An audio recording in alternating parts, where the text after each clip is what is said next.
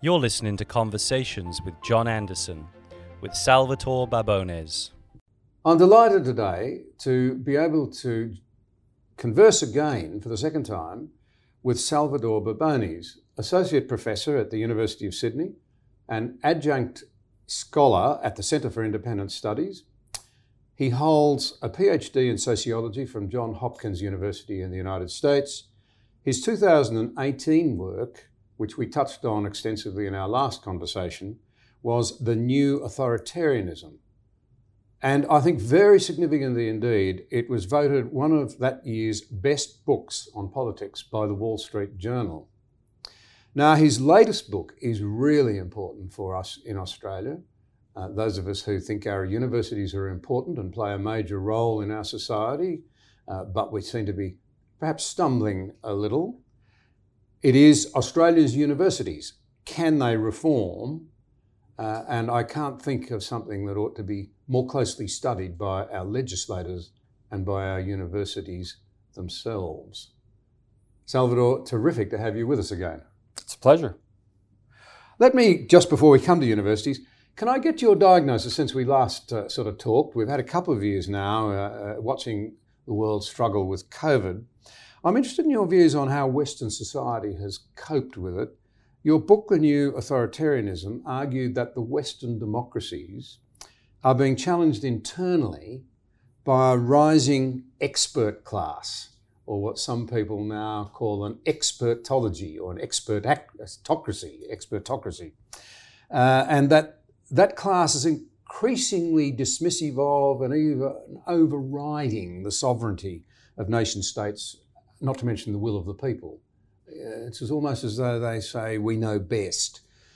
More specifically, you argued, I think very interestingly, that Brexit and Trump's presidency were a reaction to, a popular response to this form of new authoritarianism.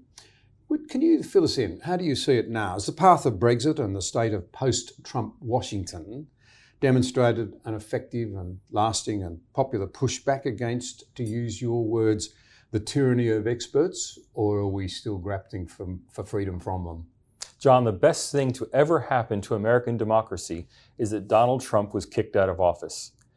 And the reason is that now we see what the other side is going to do with its power. We have seen the last year such an incredible power grab by the liberal expert class. And by that, I don't just mean Joe Biden and the Democrats. I mean the whole establishment that stands behind them, the American political establishment that will brook no dissent.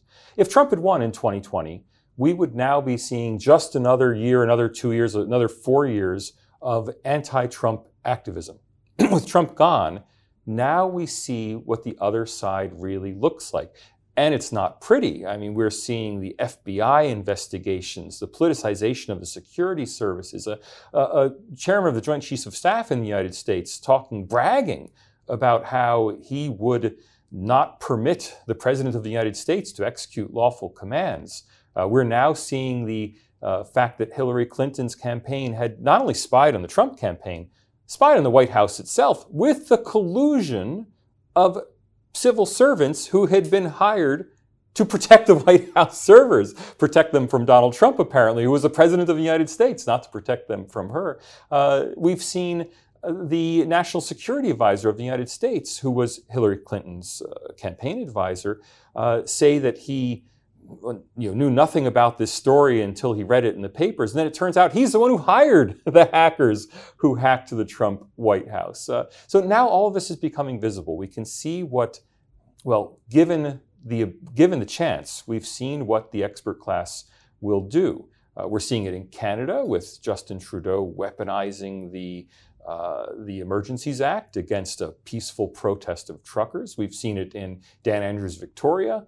We're seeing it around the world. So I think it's a lucky thing in a strange way that the Trump phenomenon took a little 4-year break so that we could all have a clear contrast between what happens when populists get in power and what happens when authoritarians get in power. And I think we'll see a return to the populists in a few years. Well, that's interesting. Now, you're a great Democrat in as much as you're a passionate believer in a good, wholesome argument, as long as it's not personal, Absolutely. and based on facts and reality and wanting to take the country further forward. But what's happening now is that I think people in the street feel that they are treated by disdain, or with disdain, by the expertocracy, by the new technocrats, and by their fellow travellers, frankly, in government, and can I say it, amongst the activist community, including a lot of business leaders today. So, what do you think the frame of mind of people is in America and more generally in the Western democracies? We've got an election coming up in Australia. Sure. I'm worried that there's a high degree of scepticism bordering on cynicism, and you can't do much when you get too cynical. The American political establishment and its allies overseas will brook no dissent. Now, in the Republican Party in the United States, that has had them more or less ejected from office. I mean, the Never-Trumpers are pretty much going in the 2022 primaries. They're not even running for office again. In the Democratic Party, we saw the popular uprising, the Bernie Sanders movement, completely quashed. Anyone who thinks that the Biden White House is governing from some kind of absolute leftist perspective hasn't talked to a leftist recently. This is the American political establishment asserting its authority. They may have used leftists to help them get into power, but the Sanders camp has absolutely no traction over the Democratic Party in the U.S. right now. What I'd like to see is an election, perhaps the 2022 midterm elections in the U.S., that sweep away this establishment wing of the Democratic Party, reopen the Democratic Party to truly progressive politics. And the reason is not that I'm on one side or the other. I'm not a conservative. I'm not a progressive. What I want to see are people having clear choices. People knowing that when they vote, that vote will have consequences, that politicians will actually implement the policies that they're elected to put into place. We have seen too much for too long politicians simply taking the vote and saying, thank you, come again in 4 years. Or in Australia, thank you, come again in 3 years, without actually delivering on their promises. And hopefully, we're going to put that behind us, at least for another generation. I think that's an interesting and a very important take on what's happening. Democracy in the end can only work if people feel that the people they put in government respect them and are responding to what they want. But there's also a place for leadership, isn't there? Leaders have to actually lead, because the world's a very difficult and a very dangerous place at the moment, and unpopular decisions have to be made as well. How do you get that balance right? Is it about the people simply having confidence that you're on their side, not about yourself? The leader's job is to organize public opinion. It's not to dictate public opinion. Leaders should be trying to help draw what are really out in the public, just a lot of inchoate ideas about what people want, mutually contradictory policies that people want anyway, and to pull them together into a coherent policy framework. Then if the people want that policy framework, they elect a leader number one. If they don't want that policy framework, they elect leader number two. I don't think the job of leadership is to push unpopular policies on people. It's to convince people that their policies are right. I think I'm just making the point, not to dwell on it too long, but having been in that job at times, I think even just to be respected, you have to call out the tough decisions when they're in the national interest. And people will respect it if you argue it well enough. I'm thinking really of the strategic environment we're operating in Australia at the moment. I think it requires tougher decisions that are being made, and a greater sense of urgency than we have at the moment. If your tough decisions are really in the national interest, I guarantee you the nation will swing behind you. Oh. Well, thanks for those thoughts, but I really today wanted to talk about something that should really interest all Australians, given that a staggering number of our children now go through universities. They are massively shaping in our society.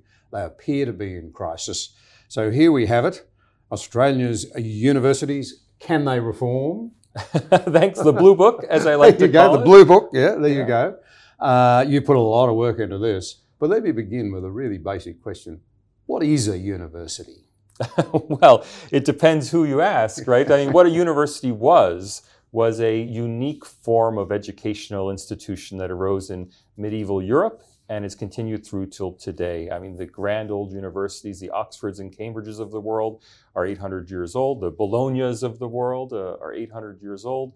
Even the Harvards of the world, we forget Harvard's been around for something like 400 years. These are not new institutions, and they are institutions that existed to offer the baccalaureate. The Bachelor of Arts is the classic degree. It used to be the only degree of the university. It's a purely Western cultural innovation, probably the best thing to come out of the Middle Ages, and it has been adopted worldwide. The whole world does universities the way the medieval West did universities, the way they evolved through the Renaissance and the Enlightenment, through the 19th century, and has adopted it. And it's an incredibly popular form, I'll tell you that. There's hardly a country in the world that doesn't have or want to have universities on the Western model.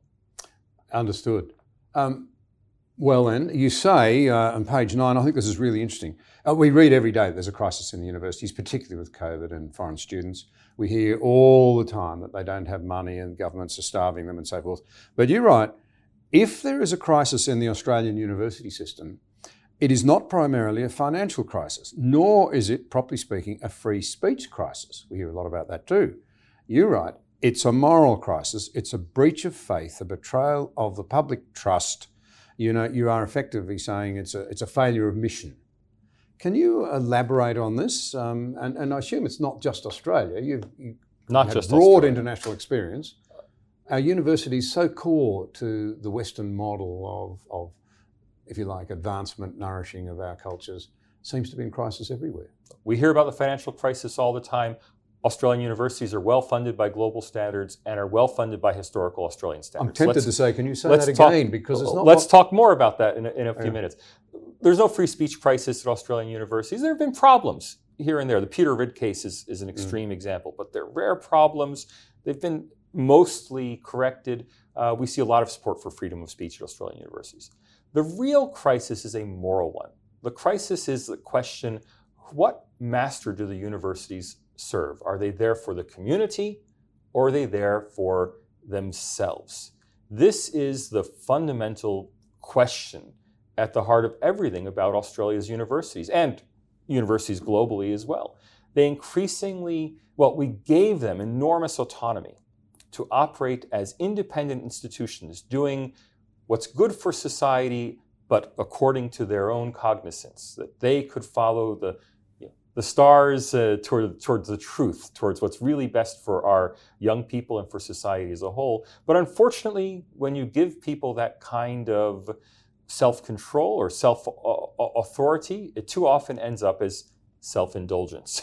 What we see in Australia's universities especially is a load of self-indulgence, of universities pursuing university goals without regard to what's good for their students, what's good for the country, what's good for the world. It's really just all about the universities as institutions. And that's why when it comes to university policy, for the most part, the Group of 8, Universities of Australia, the National Tertiary Education Union, the student unions, they're pretty much all on the same side because they're fighting for the universities, not fighting for the community. I'll come back to that in a moment. To take a cul-de-sac, but a very important one, you said you don't think there's a free speech crisis, and yet it's frequently painted as a narrowness in views, a reluctance to engage different ideas. Perhaps the greater problem is that there's not a lot of people putting an alternative. There is a viewpoint diversity problem. Your guest, Jonathan Haidt, has talked quite a bit about that. Yeah. That viewpoint diversity problem arises from the university's autonomy. They hire who they want to hire. Yeah. Now, initially, when the University of Sydney was set up, the hiring was done by a panel of people in Sydney who had university degrees from the mother country, and they hired probably a pretty good diverse set of people to run their university. But over time, as that set of people hires their successors and hires their successors and hires their successors, they go into very narrow avenues of, very constrained fields of thought that maybe are interesting to the people who run universities, but aren't necessarily interesting to students or to the rest of the world. More importantly, they become politicized all in one direction.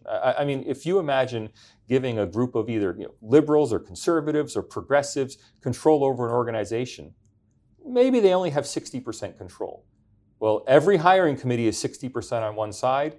The next generation's hiring committee is 80% on one side. The next generation's hiring committee is 95% on one side. And that's what's happened with universities. They've gone from being places that broadly reflected society. All of the university graduates in society together nominate who the next generation's professors will be, to being places that really represent a very narrow segment of public opinion.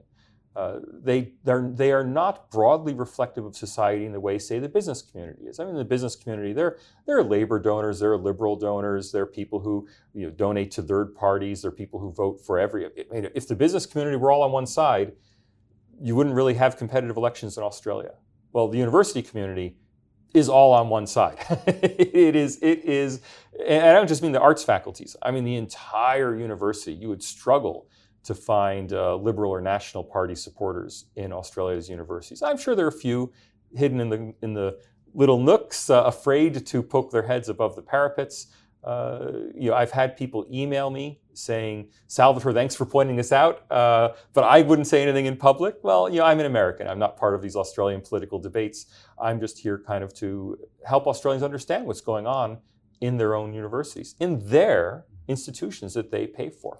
And this is something you can actually track, as I understand it, both in America and in the UK, for example. There's a lot of work that shows we have a lot of survey work in the US. There's none in Australia that I'm aware of, but the phenomenon, it's very clear in Australia that the sort of numbers we're talking about are really very graphic. You go back 30 years ago and you had a surprisingly even split between those who would self-identify as left of centre and those of right. Now it's overwhelmingly minuscule numbers who will self-identify as anything other than left of centre. And people's politics are not the issue. People have a right to their own politics. It's their behavior that's the problem. It's once you have a department that is so dominated by one point of view, they just don't question that point of view. They don't question, well, should people be thinking anything else? It's just not part of polite discussion.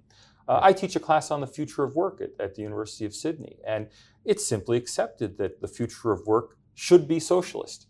Now, if I point out that, well, there are a lot of people who don't agree with that, probably the majority of people who don't agree with that, well, that makes me a serious outlier. Does this go back to the very thing you're talking about, though? A technical class, an expertocracy that doesn't care what ordinary people think. It's not relevant. It's not that they don't care. I think they're even unaware that such a gulf exists. They delegitimize the gulf. That is, if there's a gulf, it's because those people who disagree are cretins, racists, sexists. Something is wrong with them if they disagree.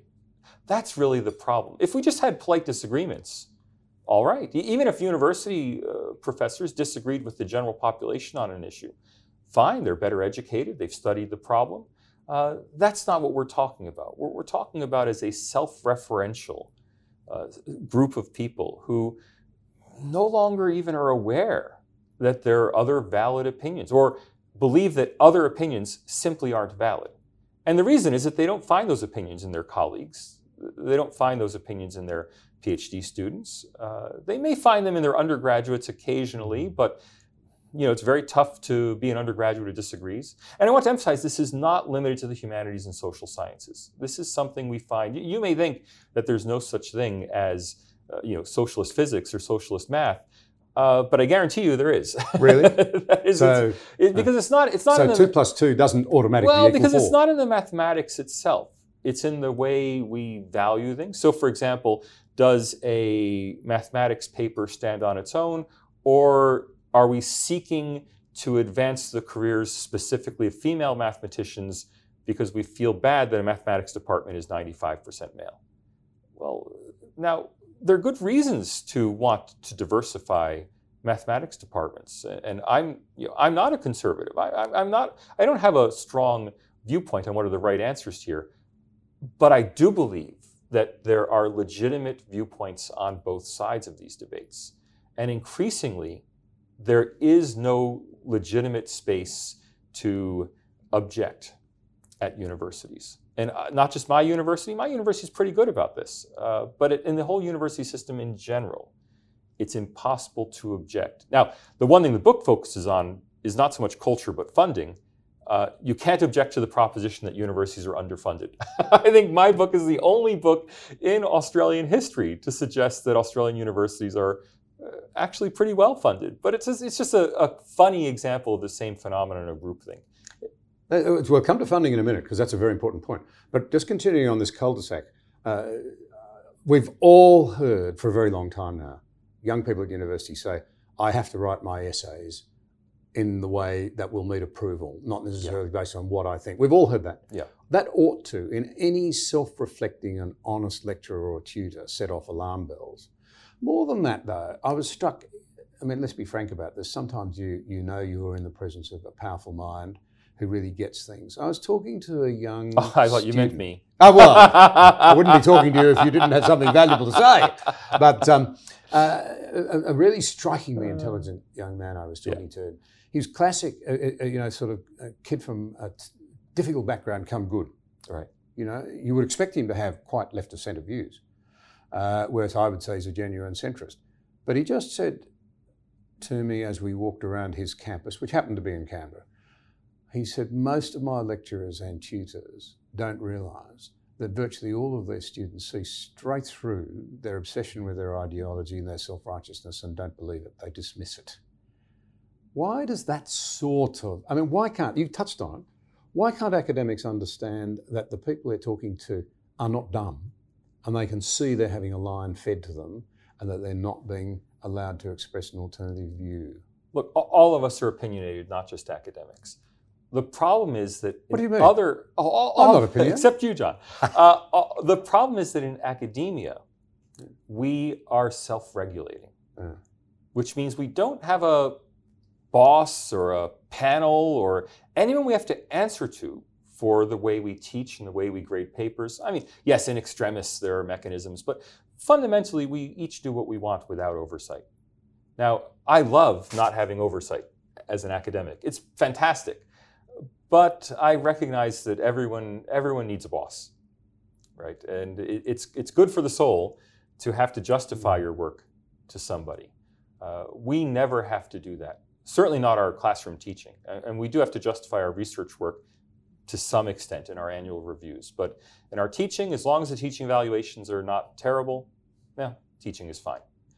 We don't get observed. And it's not just that we don't get observed by each other. Even universities that do classroom observation simply have colleagues observe each other, which reinforces the groupthink. It doesn't break it. What we should have are outsiders observing. I mean, I would love to see an education minister or a senator or a member of Parliament or an MLA come to my classroom just to see what's going on. We might try that idea on something. Give it a try. After all, the people are funding my classroom. That was where I wanted to go now. These people have, you painted a picture a moment ago of them not being in tune at all with the people who actually provide them with their bread and butter. It's Australian taxpayers. Right.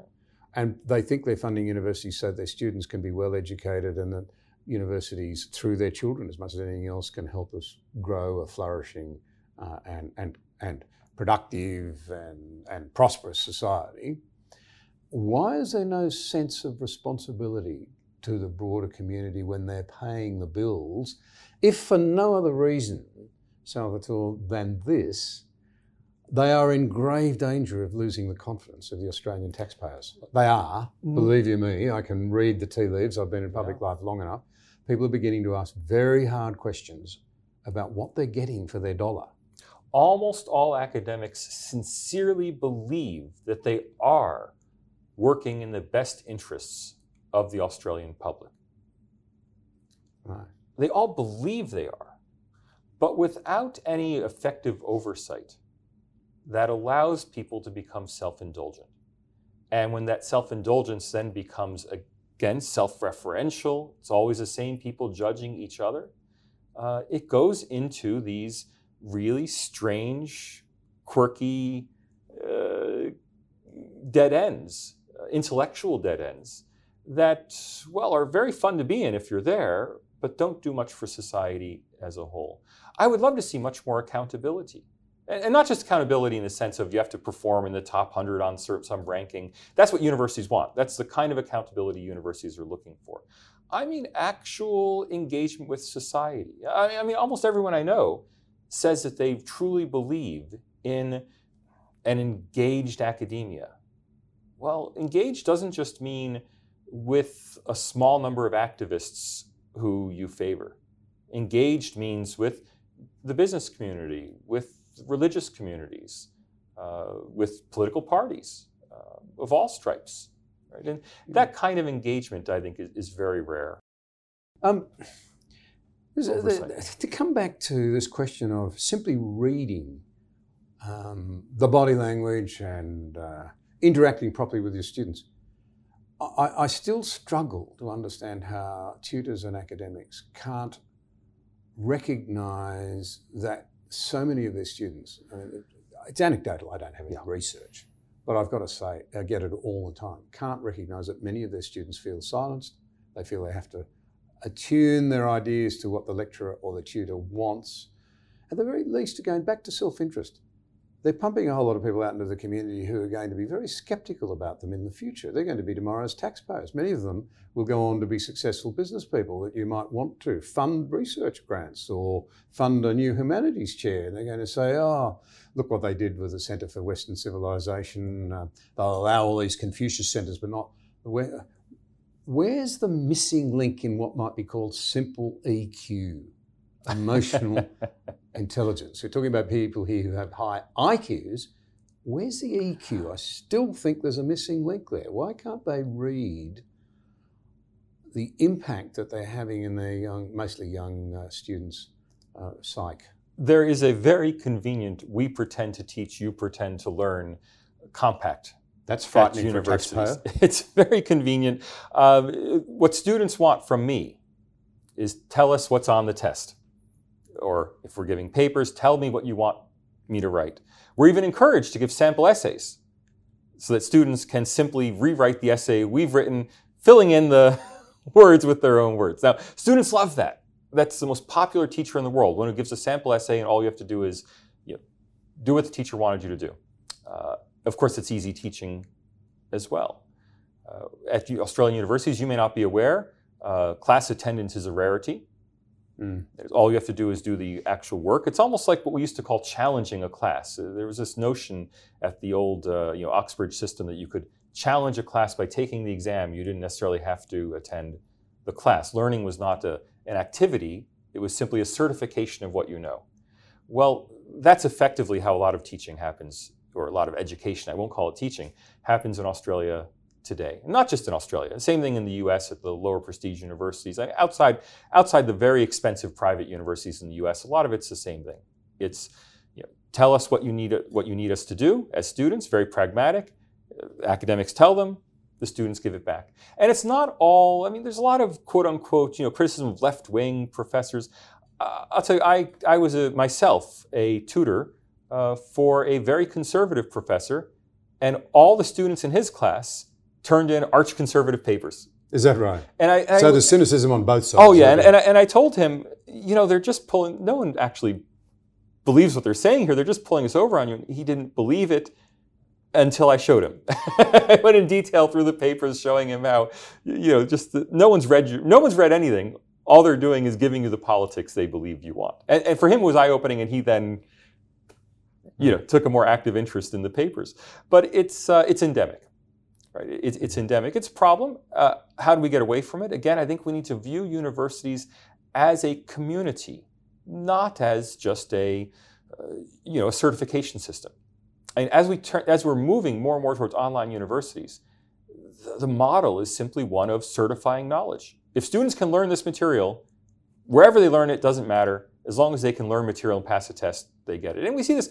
All of us in larger organizations have done these diversity exercises. My favorite is the human slavery module that everyone's required to do. You click, click, click, click, click, click, click, take the test. You've done your human slavery, your modern slavery module. Well, that's how education is becoming. And again, I want to repeatedly stress not just in the arts and social sciences. It's that way. I've seen it that way in accounting at Australian universities, where students simply have to learn for themselves what things they're supposed to put in which boxes. They're not learning how to think about the firm. They're just learning, what do I have to put in this box to pass this class? Now, we could say it's probably not that way in a lot of the more difficult sciences, but then it's very few students who are in those difficult science subjects. And I think we too often glorify sciences, imagining that they're more respectable somehow than they are. I mean, I myself did a master's in applied mathematics, and I have to say I didn't get much teaching. It was sink or swim. If you can learn applied mathematics on your own, you can get your master's. If you can't, well, you fail out. Well, that's maybe not as bad as what happens in some humanities subjects, but it's not much better. Well, that's why you're getting a great uniformity of views out in the broader community from people who have been through the university system, and they're now about 40% of the population. So you're getting I notice this, you're getting an increasing gulf between what university graduates think, as I say now, a big chunk of the Australian community, and what, for example, people in the tradie belt think. That's true, but a lot of it is that people have learned how to answer the question. I don't know if it's their view. So, for example, famously, young people embrace socialism. Yeah. Okay, if you ask people on a survey, young people, half of them or more than half of them will say they embrace socialism. Among university graduates, it's 2/3, 3/4. It's an alarming number. Ask them instead, should all private cafes be closed down and a state cafe open in their place? No one's going to vote for that. Should Uber be prohibited and you must take a regulated state-controlled taxi? No one's going to vote for it. So they're understanding. They know that the key word that they know how they're supposed to answer the test, and when they get that survey, they know they're supposed to answer socialism good, capitalism bad, and then they go to their favorite mom and pop cafe, and then they book an Uber, and then they want to get a gig job so they don't have to work in a 9-to-5 standard employment job. So. I think we shouldn't be so worried about the ideology. We should be much more worried about just the lack of depth. Well, the lack of depth. I wonder how anybody could come out of an Australian university without at least asking the question, where has socialism worked?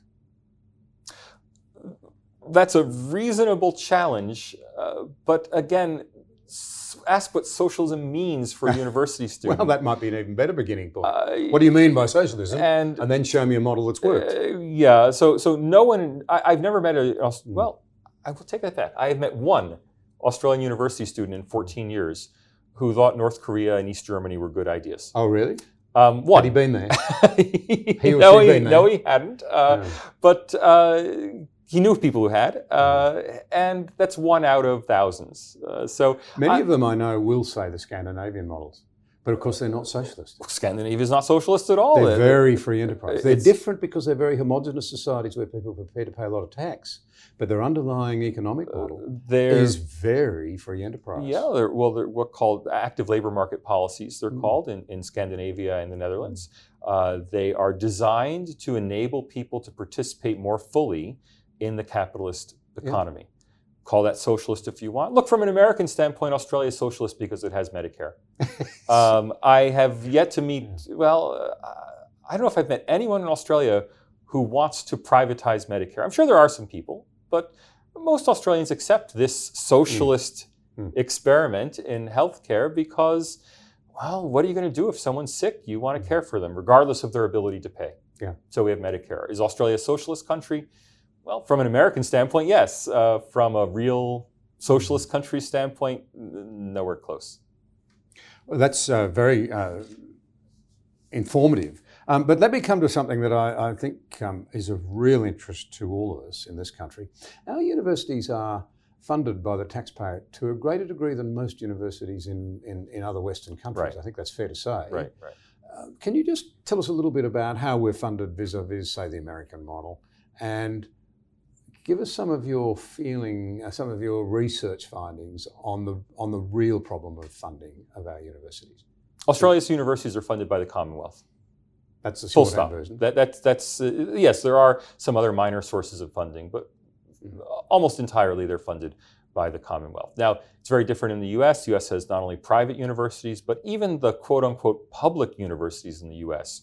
are only state-supported, not usually state-run. It depends on the state. There's some states where university professors are civil servants, but the general model is one of state subsidy.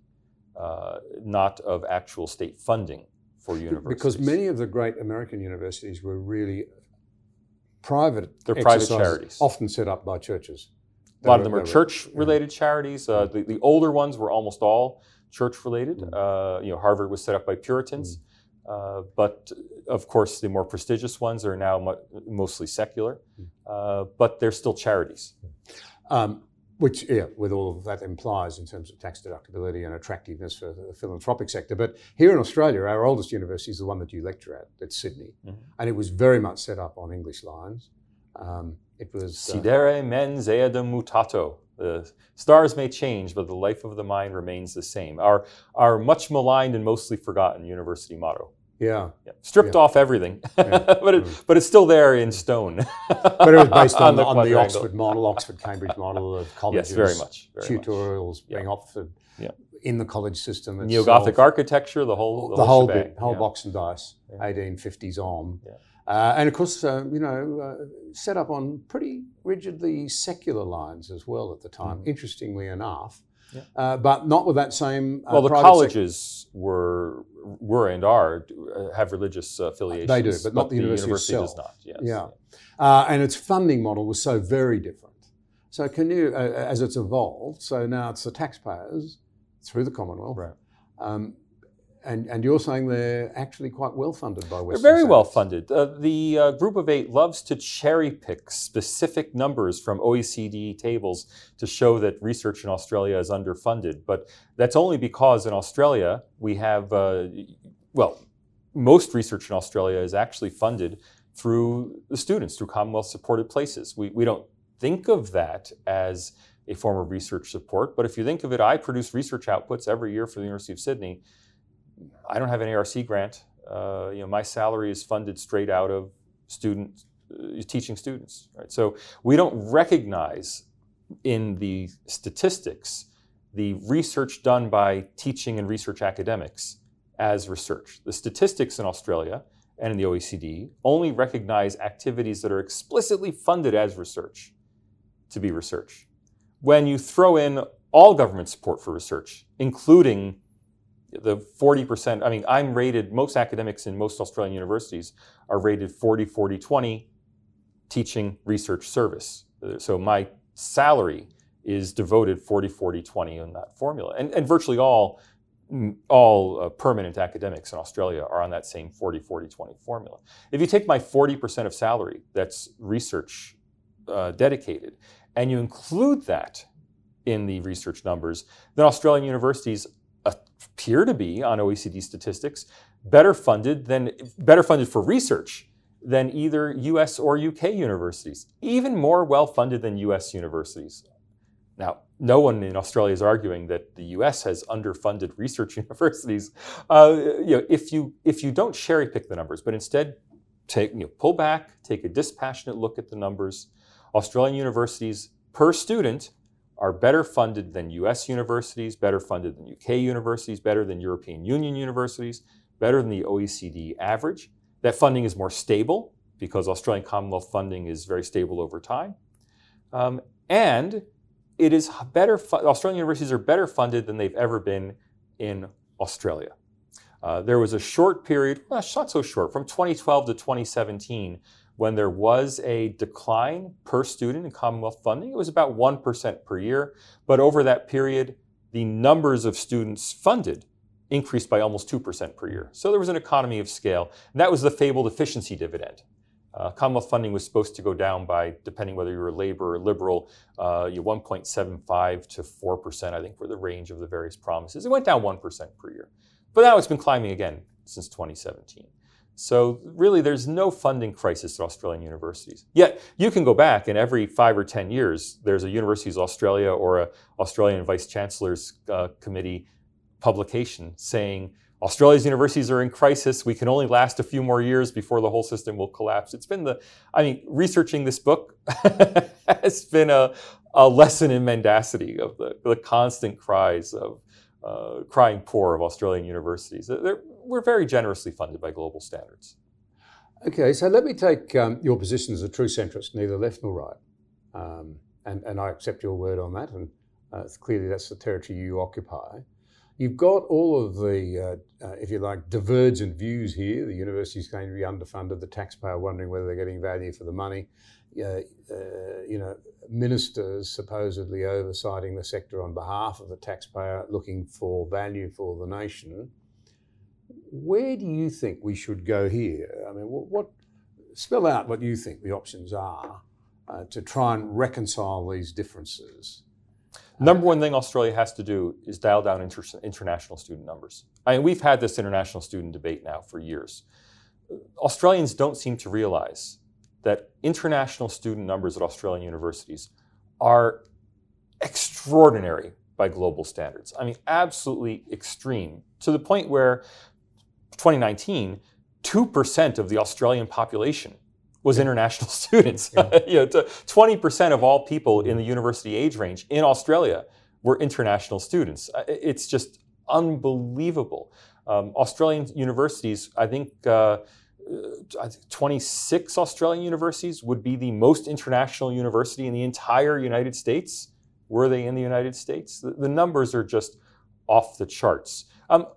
Were, but pre-COVID. Oh, still are. COVID only was a tiny blip in international student numbers during coronavirus. At my own university, University of Sydney, international student tuition revenue actually rose.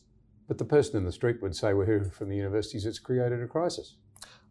Universities have got poor in 2020 and 21, and it was through poor investments. The revenue from their investment portfolios declined dramatically. In fact, among Group of 8 universities, investment losses were larger than international student fee revenue losses. What's happening to the people running their portfolios? I don't know what's going wrong, because stock markets have done very well. In the US, the average endowment was flat in 2020 and was increasing by double digits in 2021.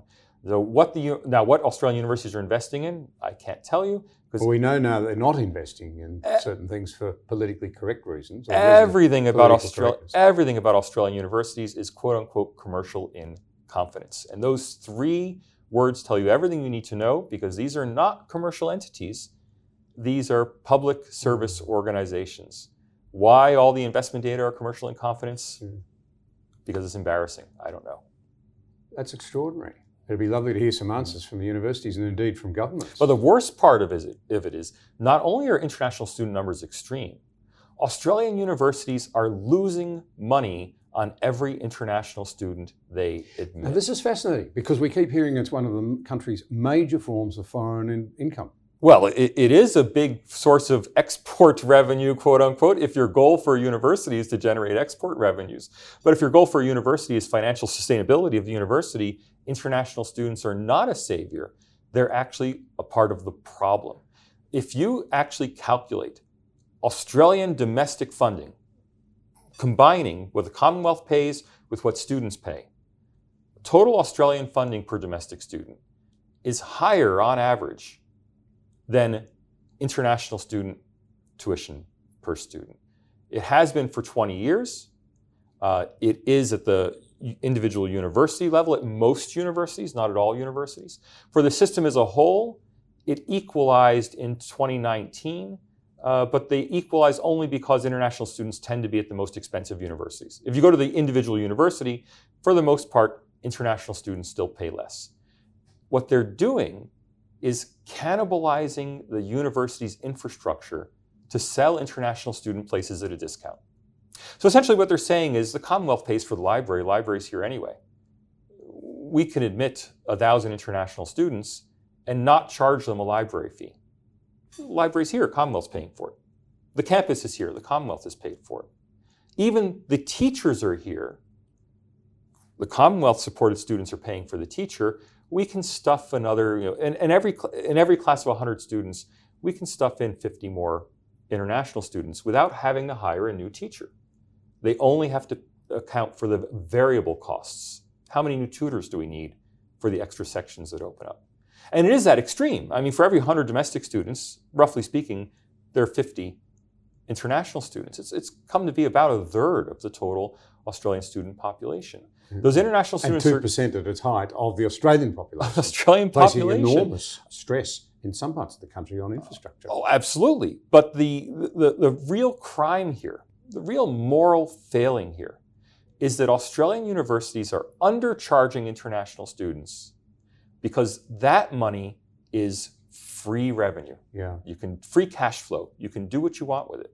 Commonwealth-supported places, well, that money has to go for specific purposes that the Commonwealth is funding. International student places, you just take that class that's being paid for by the Australian taxpayer, and whatever international students you can stuff into it, that money, except for a little bit that goes to the tutor, that money is now free to do what they want with. And that's why Australian universities have an enormous number of strategic research initiatives paid for by central funds, meaning Vice Chancellor's office. Well, where do central funds come from? International students. I see. So you're saying, though, that in a sense, the real funding crisis that they're facing comes from poor investment portfolio outcomes, and that although they make, if you like, a marginal profit on foreign students by running down capital, effectively drawing on capital, it's not really working for the Australian students. I think that's the key point that I draw out of that. Australian students are being stripped down to provide places for international students who aren't even paying a premium. They're simply paying in free cash instead of in dedicated cash flows. If Australia's universities are not quite the quality that we think we are, if I could just explore that for a moment, why is there so much demand internationally to secure a place at an Australian university? Doesn't it actually suggest that those universities are still offering very high quality education, or is it simply a matter of it's very prestigious to have a degree from the University of Sydney or whatever? It is neither of those. John, the truth is, it's neither. International students come to Australia for two reasons. They come because it's underpriced and the lifestyle is great. Underpriced? It's Australian university education is much cheaper than certainly in North America. It is competitive with the UK, but the UK prices are now going up, and there are good reasons to believe the UK has been underpriced for international students. That has a lot of technical reasons having to do with EU students and their requirement to enroll EU students on UK terms. By international standards, an Australian education is relatively inexpensive. It has a beautiful lifestyle. So if you're choosing between Toronto or Manchester or Sydney or Melbourne, I know where I would want to go. And it's a reasonably respected degree. I mean, they're not garbage degrees by any means. They are respected degrees, and they are quality degrees in the same way that competitive with not so much with a US-UK degree, but competitive with a Canadian degree. But the real reason is price. And I know that, and I have this data in the book, because there's an almost perfect correlation between the Australian dollar exchange rate and new enrollments of international students at Australian universities. We had a crisis of international student enrollments in 2009, 10, 11. Everyone was talking about it. How come Chinese students don't want to come to Australia anymore? And the answer is dollar parity. When the Australian dollar reached $1 US, well, it was no longer cheap to study at an Australian university, and no one wanted to come. The Australian dollar goes back down to 70 cents. Yeah, enrollments pick up again. It's all about the price. We've talked quite a bit about foreign students, and there's been no little focus on the issues of the number of Australian universities that have set up Confucius centres, which seem to be largely a rule unto themselves. So I could never quite understand why it was that the idea of having a course for Western civilization would intrude on a university's autonomy. I'd be interested in your views on that, because it sounded very hollow to me and very unconvincing, I have to say, from most of the universities. But having said that, can you just unpack what's happened to the Confucius centres? Have they disappeared, or have they been renamed? And then, of course, there's this internationally active talents idea that the Chinese have also run. The Confucius Institutes are, frankly, not a real problem. They're small. They're low-level corruption. When I say low-level corruption, I mean that they primarily exist as a way to get Chinese scholars visas into Australia. They don't make much money. They have very few students. They simply exist as shells. The question is, why do Australian universities host these shells? Why are they interested in performing these low-level corrupt services for local Chinese governments? And the reason is that they're very dependent on China for research collaboration. A lot of people think that China controls its hordes of students who are making demands on Australian universities. That's completely false. I mean, I've talked to dozens of Chinese students. They don't really care what their government says. Many of them are very patriotic, and on their own account, they may want to stand up for China, but they're not doing China's bidding. Who is doing China's bidding are the vice chancellors.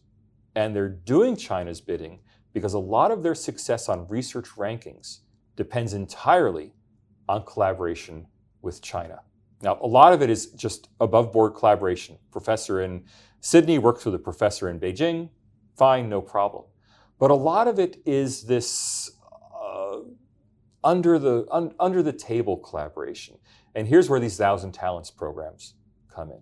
1,000 Talents programs are programs run by Chinese universities that hire Western academics, usually of Chinese origin, not always, but generally they recruit Western academics of Chinese origin, PRC Chinese origin, that is who are citizens of the People's Republic of China, to do research in China while retaining their job at a university abroad.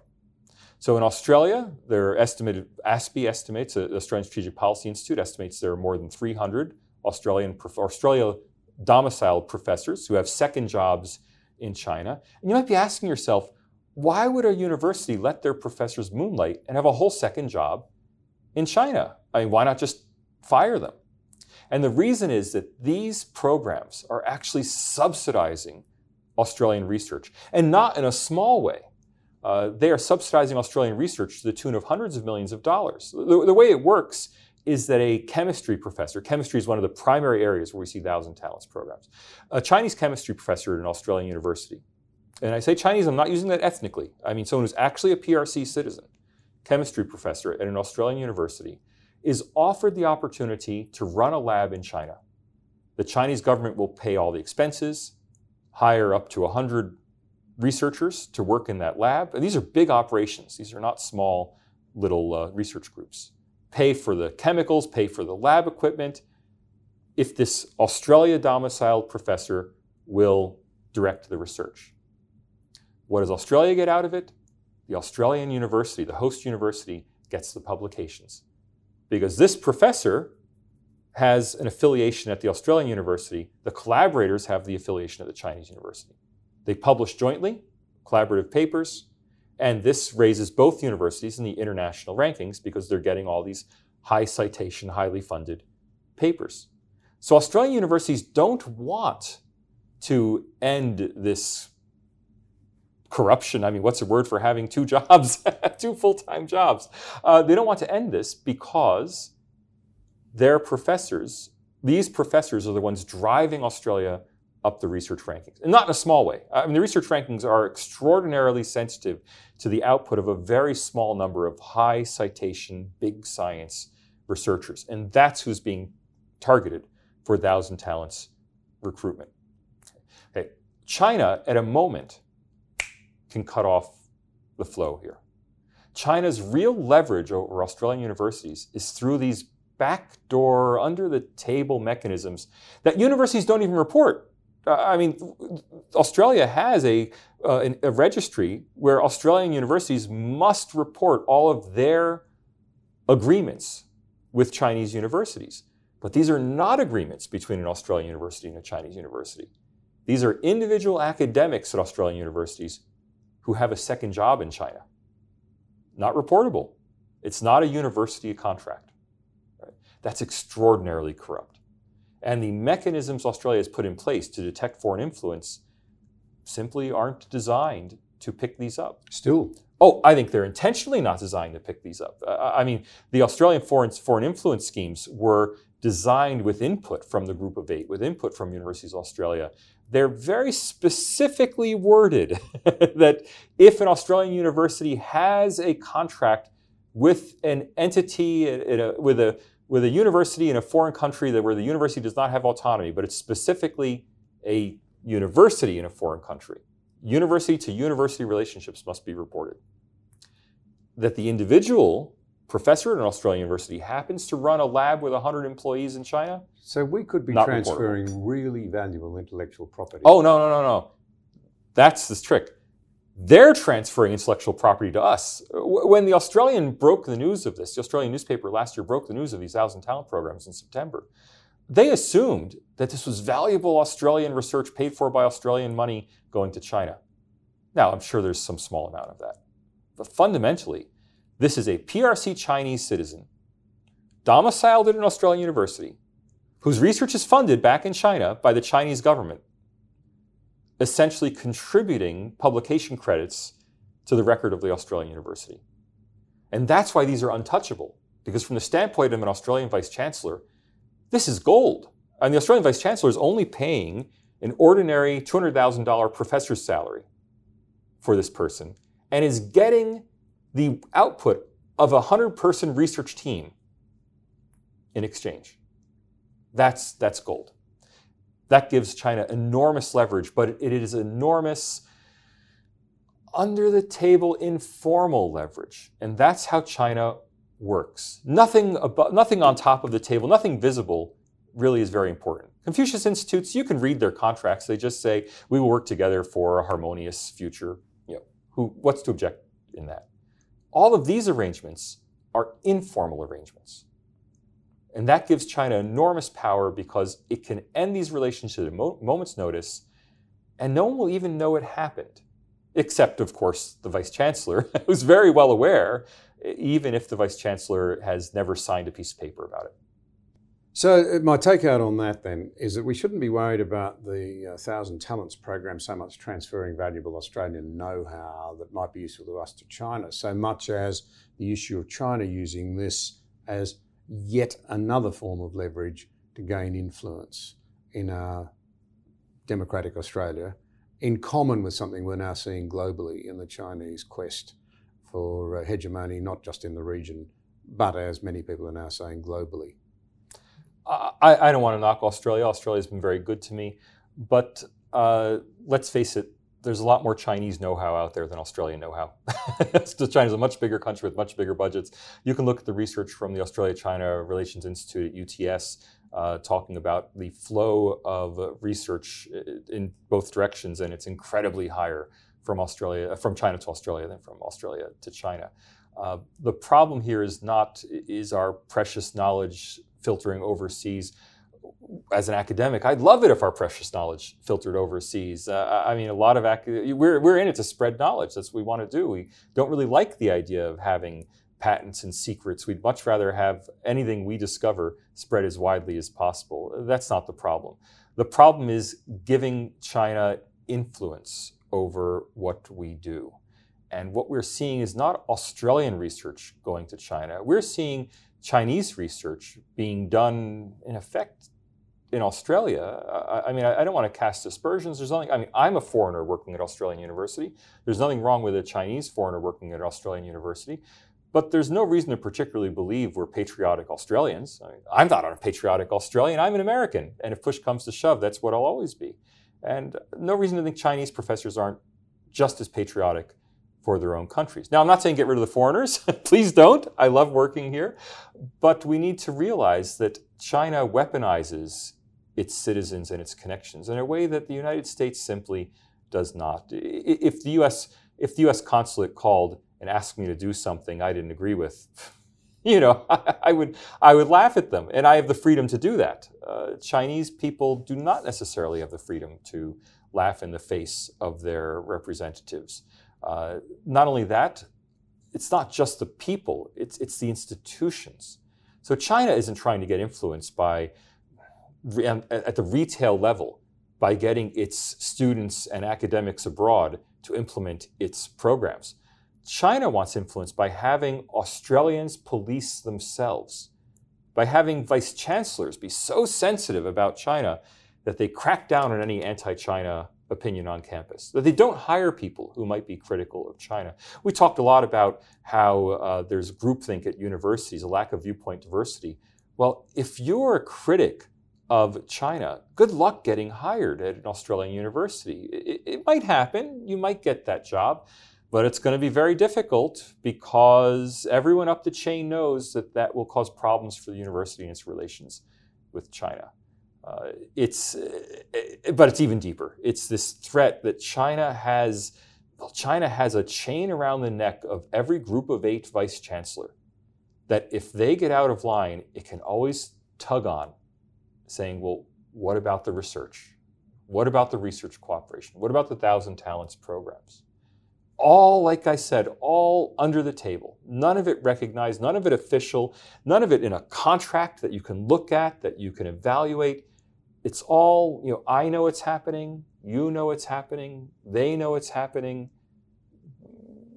but there's no paper trail. And that's how Chinese influence really works. It happens in these interstitial spaces where you don't know for sure was it Chinese influence. I mean, when UNSW tried to quash a piece by a human rights advocate writing about China and tried to move it to a less visible part of its website, well, was that just an administrative change, or was that a panicked directive from the Vice Chancellor's office? We'll never know. No one's going to put that in writing. But it happened. It happened, but it could have been a coincidence. If the University of Sydney does not invite the Dalai Lama to speak on campus, but instead hosts him off campus at arm's length, well, is that because of workplace health and safety issues? We couldn't accommodate the size of audience, or is that because of fear of China? Well, no one's going to write the memo that you can subpoena and bring to a court. That's the problem. Chinese influence is corrupting all of us. I mean, we know it's corrupting the minerals sector. We know it's corrupting, parts of the business world, but it is deepest of all at the universities. And it's deep because it's invisible. I mean, at least we know why an iron ore miner doesn't want to anger China, because the miner's selling iron ore to China. We don't even know exactly whether and how much university leaders are kowtowing to China, because it's all off the record. And that at publicly supported institutions. Salvatore, you've given us a very great deal of very important things to think about. I can't thank you enough for the time you've given us. I sincerely hope this book rattles around Australia extensively and in the right places, including ministers' desks, perhaps even prime ministers' desks. It's thoroughly researched. And the beauty of it is it comes from somebody who thinks the data and the research and the numbers matter. You're a true scholar rather than a captive of one form of ideology or another. I say that quite sincerely. It makes your work all the more powerful. Thank you very much. I'm very proud that the book is thoroughly data-driven. This is not an ideological book. It's 23 tables and figures with data on 20 years of Australian university finances, student numbers, international student flows, degree programs, you name it. It's a thoroughly researched account of what's going on inside Australia's universities. And I have to tell you, John, I wrote it with the idea in mind, what would an education minister need to know about his own universities? What does a parent need to know about the universities they're paying for their children? What do students need to know about how their universities are working behind the scenes? And some of the most gratifying feedback I've received on this book has actually been from students who've read the book and have been thrilled to learn what's going on behind the curtain. That's been my goal. I hope people enjoy the book. Well, it's always tremendous when people respond to research and data and not just feelings. So thank you so much again. All the best with it, and let's hope it moves the dial. Thank you, John. You've been listening to Conversations with John Anderson. For further content, visit johnanderson.net.au.